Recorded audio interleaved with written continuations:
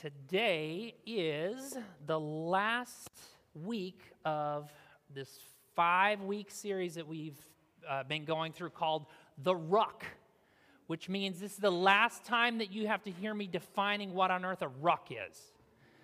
A ruck, for those of you who don't remember or aren't familiar, a ruck is an exercise. It's like a hiking exercise where you load up a backpack with heavy weights. And the purpose of a ruck is not to land in a specific destination. The purpose of the ruck is the experience of rucking. And it's about the person that you are becoming as a result of doing this ruck, right? As we've been doing this, we've talked about this series being an exploration and following Jesus for first-timers, lifelongers, and everybody somewhere in between. And the way that we've talked about it at the Grove specifically is we talk about the Grove pathway. We've said if we as a church are like a state park, if the large shared experience for us as a church is like us all going to a state park together, there are certain shared smaller experiences that we want to make sure that everyone who's a part of this church to have together, like as individual followers of Jesus and collectively for us as a church. So over the last 5 weeks, we've talked about welcome. You got to start somewhere. First, you got to show up, and we want to be there to welcome people as they show up. The second thing is to connect, like a visitor center, exploring where you're at. And then after that, we have belonging, which is about building meaningful relationships with people. Last week, we talked about forming, that there are some necessary things for us to know and to be doing as followers of Jesus, and we don't want to make them too burdensome to the point where we're preventing people from showing up in the first place. And now today, we end with partner. Like a state park pass holder, we hope you come to love the Grove so much that you commit to supporting it with your prayers, presence, gifts, service, and witness.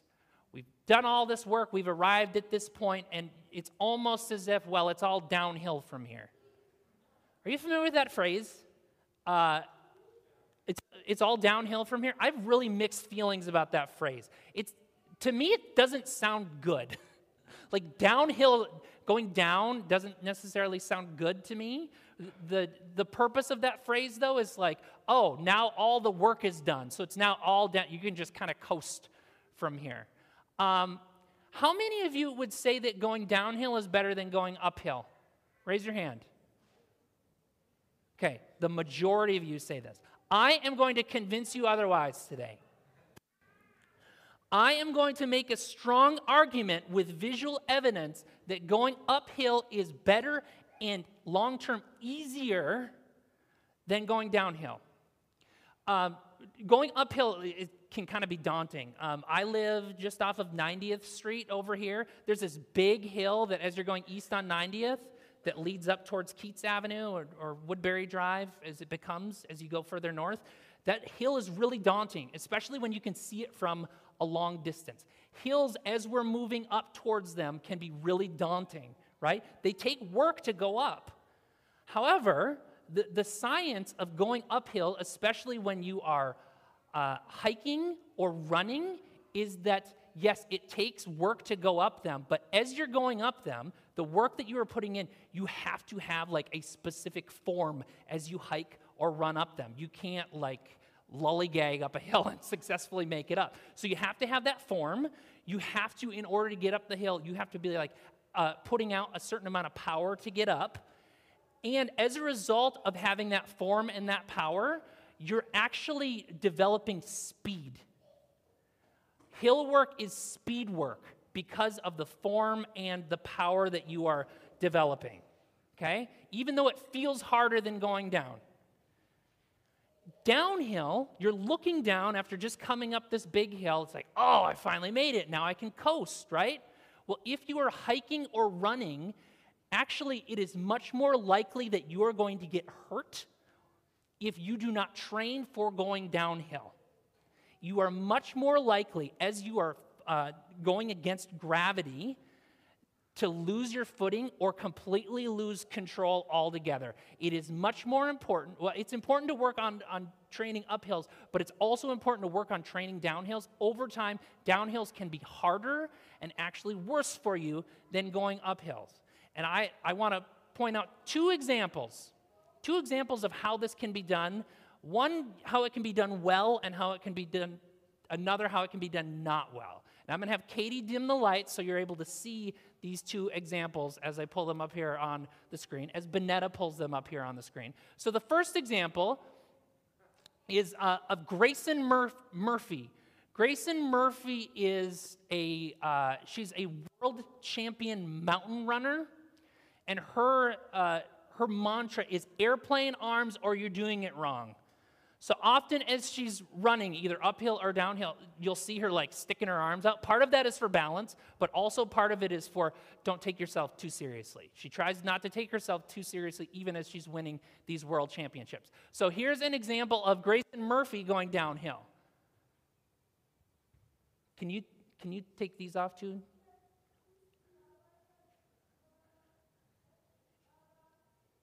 It's actually hard to tell from this video just how difficult of a thing that she's doing. She's in the middle of running a mountain half marathon, and she finished it in like 2 hours and 10 minutes or something like, 1 hour and 10 minutes, including these downhills. You can see, like, she doesn't know the exact downhill, but she knows, all right, keep your feet moving, keep your eyes down.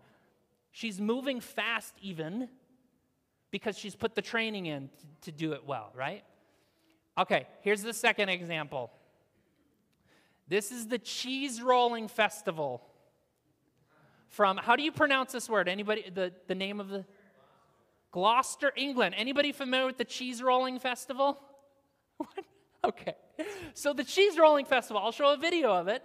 The cheese rolling festival is this thing that happens in Gloucester, England, where you stand up at the top of a hill, and there's one big roll of cheese that gets rolled down this huge hill, and the point is to run down the hill to be the first one to make it there. And this is how it often goes. They'll come into sight, the cheese will come into sight. Here comes the cheese right there. See the white cheese? And here's all the people running after it.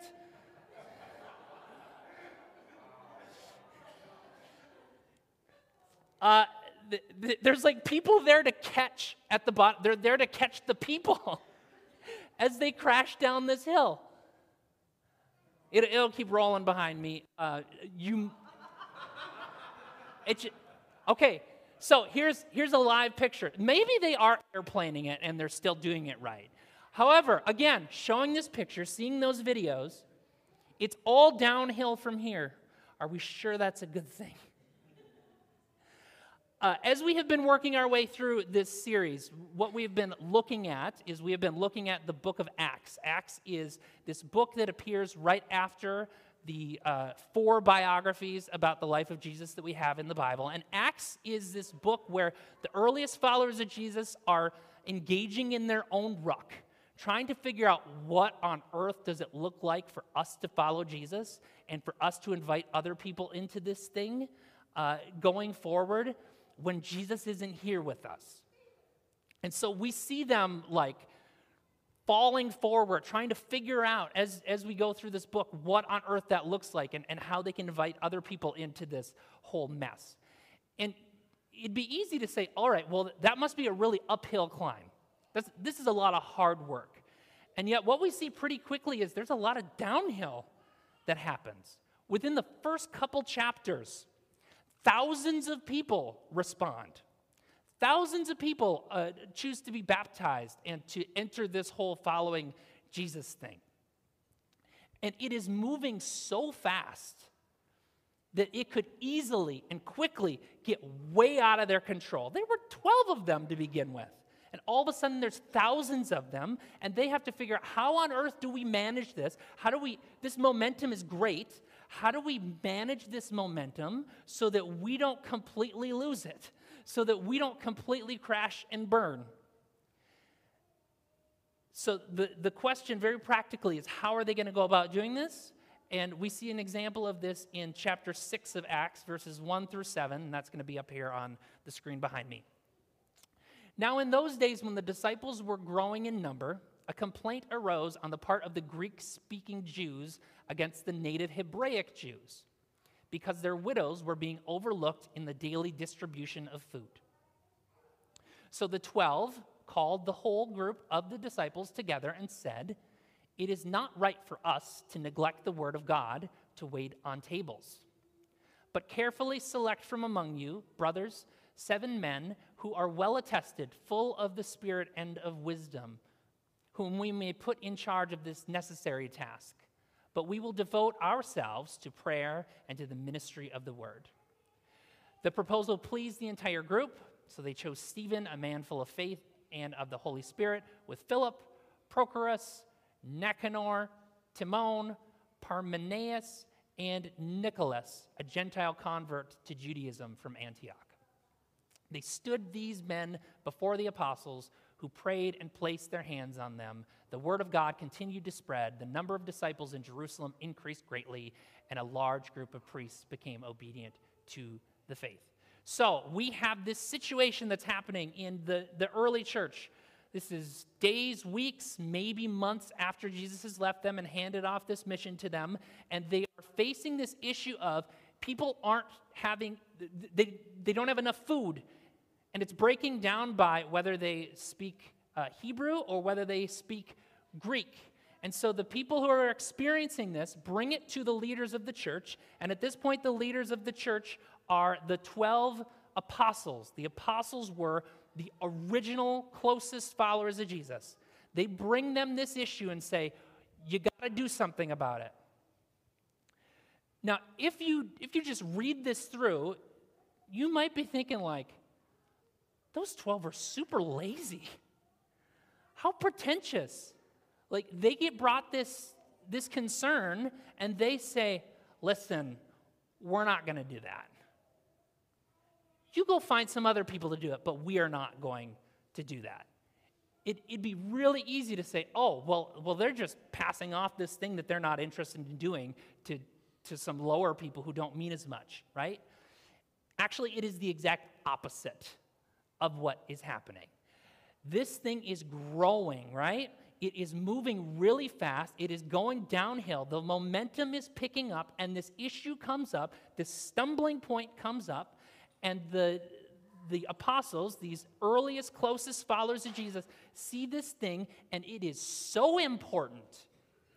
It is so important that something is done about it that they say someone else needs to do this because this is not something that we are capable of doing and focusing on. It is a point at which they have to, rather than clinging to their own power and position, they have to hand power over to people because it is too important. They have to empower other people to do this work because they can't do it all. Again, let's look at this one verse.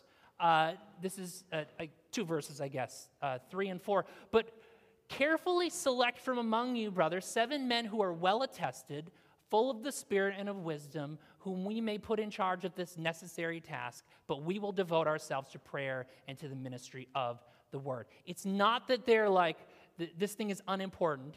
This is so important that we need to choose some really good people to make sure that everyone is getting what they need. And these people who are in charge of that need to have the gifts and the passion for this.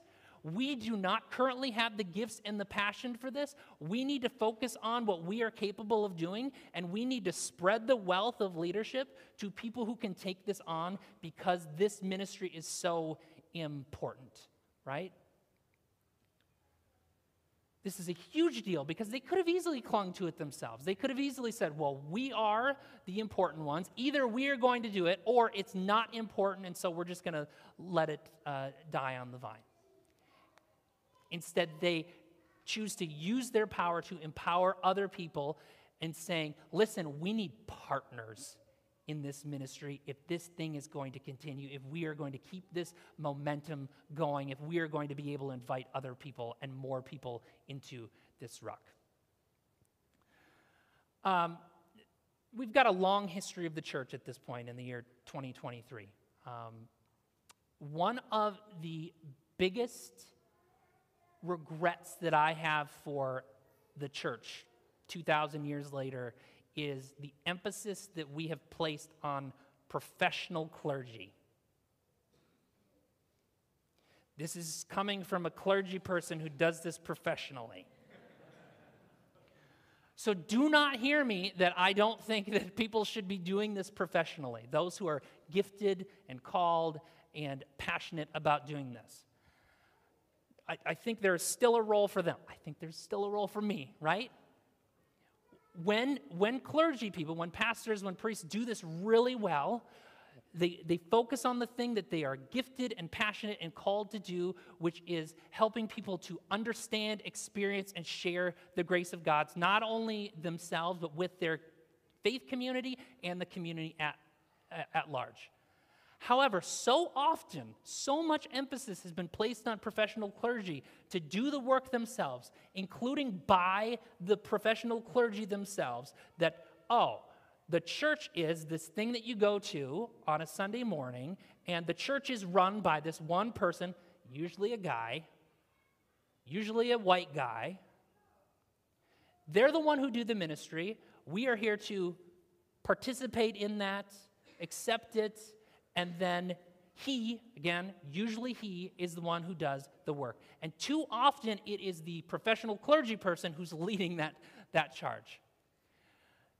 Not only is that not how the world works in general, but it's not how this whole movement of Jesus worked from the very beginning. From the very beginning, Jesus was inviting people in, men and women, into this movement, and then giving them the power to go out and do these things as well, in order that the grace of God could be understood, experienced, and inviting more people in as a process, that momentum could keep up rather than us falling over our own feet, right? This is how it was supposed to be from the beginning. This is how it needs to be now. And part of that is practical, and a huge part of it is missional as well. I don't know if you know this, but we as a church are growing. If you've been around enough, you've been able to see and experience it. Our kids' ministry is an example. Just as a literal snapshot, our early promotional photos before we launched weekly public worship, if you go back and look at them, they're really well cropped because there were 5 kids at that point. They were the 5 staff kids. You will see the same 5 back of the heads because they are my 3 girls and Jacob and Katie's son and daughter. That's all we had at that point. But we're a year and a half in. We continue to get more and more kids who are ruckus and leading us in this ruckus worship experience, right? We continue to grow, and we continue to invite more and more people into this thing because they are experiencing it for themselves. And what that means is that as a professional clergy person, I cannot do it all, and I should not do it all. Katie is the same. You are the same. We each have our own gifts and passions that we contribute to being the church as a whole so that we can support this thing where we can understand, experience, and invite more people into the grace of God. Just as a really easy example, too, this passage that we just read is a perfect example for me. I am not gifted and passionate in all things, and so I should not be responsible for all things. And food is one of them. I love food. I love making food. But when it comes to choosing food, specifically for like large group gatherings, some of you who know me, you know not to bug me with that, not because I don't want to be bugged with it, but because I do not have the gifts and passions for it, because I will have a panic attack. Do not ask me what type of food we should have for an event with more than like 4 people. Do not ask me how much we should have. I don't know what we should have. Should we have this thing or this thing? What if someone's unhappy with this thing and they would have preferred this thing? What if we get too much food? What if we don't have enough? I am freaking out as I'm talking about it. But we have people in this congregation, in this smallish but growing congregation who are really gifted and really passionate about that. And when it comes to food for gatherings, they own it because they're gifted and they're passionate about it, and it is their way to partner in this ministry together. If you would ask them to come up here and talk for 20 minutes about anything, they would probably have a panic attack, right? And that's exactly the point. We each play our own role in partnering in this thing together in order that we can keep this downhill momentum going so we don't trip over our own feet, so that more and more people can participate in the process.